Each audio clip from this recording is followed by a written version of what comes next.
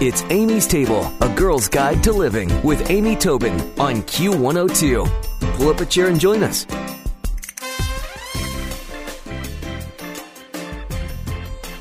Tonya Harris is a childhood leukemia survivor, a mother of 3. She holds a master's degree and board certification in holistic nutrition, plus numerous other certifications in the environmental fields. And she shares her information and advice on her site, slightlygreener.com. And she's joining me today on Amy's Table to talk about the hidden toxins in our home. Welcome, Tonya. Thank you so much for having me. I'm so excited to be here. Well, Tonya, I just have this feeling based on your bio that somewhere perhaps you got interested in, the health and wellness in our homes and products and foods we eat based on your surviving childhood leukemia, also becoming a mother. Am I correct there?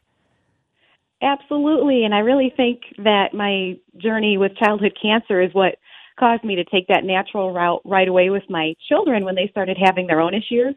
Because I'd always been told, be careful what you eat. So always in the back of my mind, I was thinking, okay, there's got to be something in our foods and homes that could be contributing to things, and made me jump right into coming home and researching that when my son's teacher called me to say he'd been exhibiting attention issues. And, I do wonder that whole rise in ADD, partly it's awareness, but also I am with you. I think it's in what we eat, what we breathe, what we drink, all of that. Mm-hmm.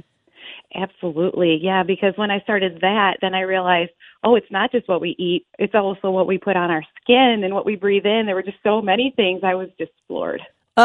So that's what led you to go and get your master's degree in holistic nutrition?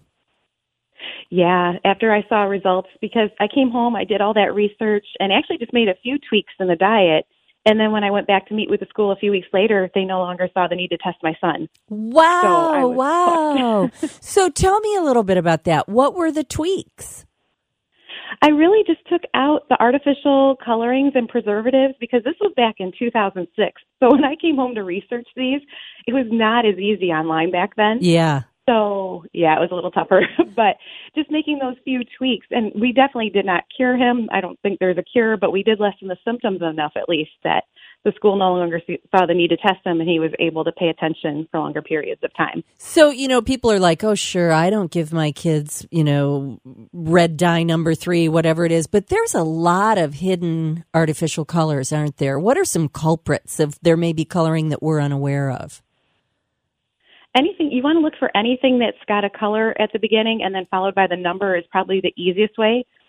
The colorings are usually decently easy to see, but then it's the preservatives, I believe, that are not as easy to see, and those are things like sodium benzoate and potassium benzoate, and then also things such as BHT, and a lot of times you'll see that just labeled on a product label, BHT added for freshness, but that's definitely been found to play a role in ADHD too, or hyperactivity. Yeah, I'm going to make sure I note that. BHT added for freshness. Yeah, right. Yeah. So you made these tweaks for your children, and you talk about it's not just what we eat, it's what we put on our skin, it's what we use to clean our home. And one of the things I know that we're all kind of addicted to these days, and I think it is a real phenomenon, is chapstick. The more you put it on, the more you need to put it on. But you did a little digging on chapstick, and what did you find out?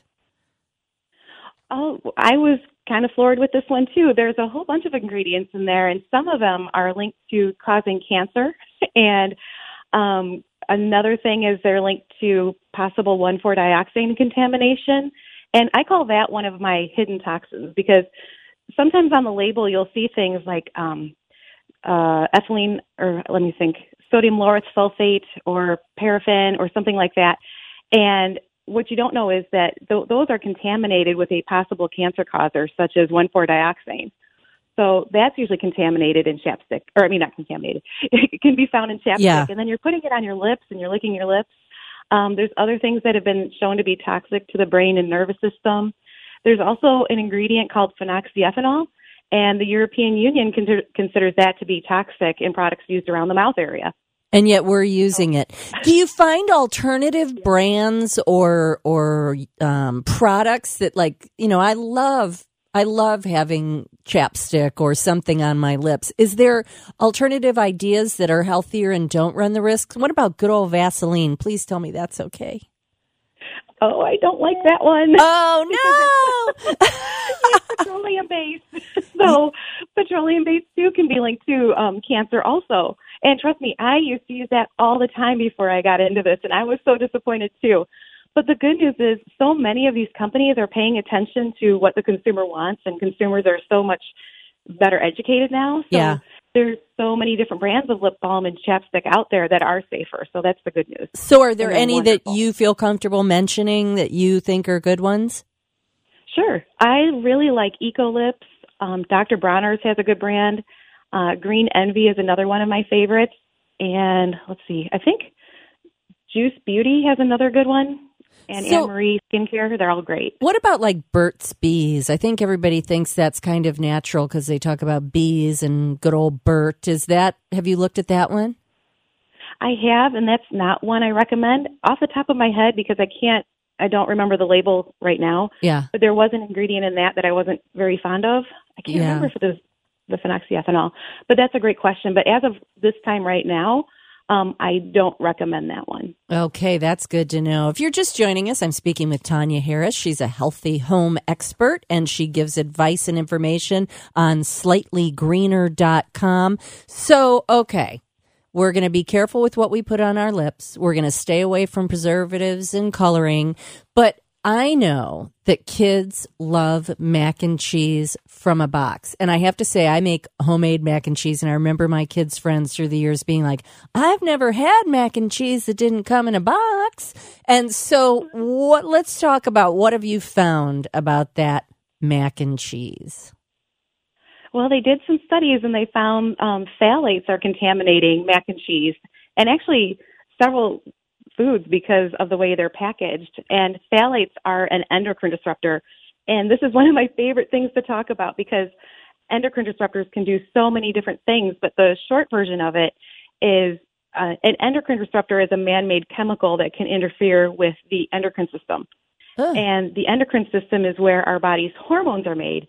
So there's a hormone for everything like sleep and blood pressure, even hunger and thyroid.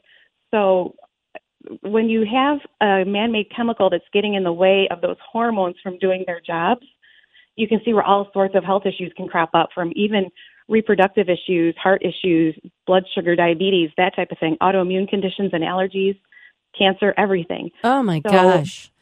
So is it listed in the ingredients as, and I'm going to spell it, PHTHALATES, phthalates. Is it listed in the ingredients as phthalate? No, this is another hidden toxin, so it's contaminated with because of the manufacturing process.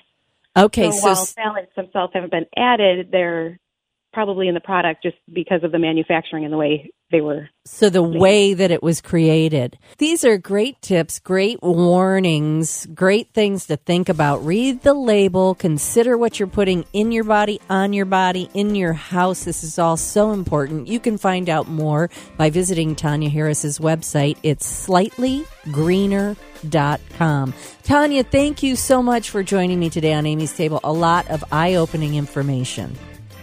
Well, thank you so much for having me. This was a lot of fun. I really appreciate it. Thanks for listening to Amy's Table, a girl's guide to living with Amy Tobin on Q102. For more, visit Amy's blog with Q102 online at WKRQ.com.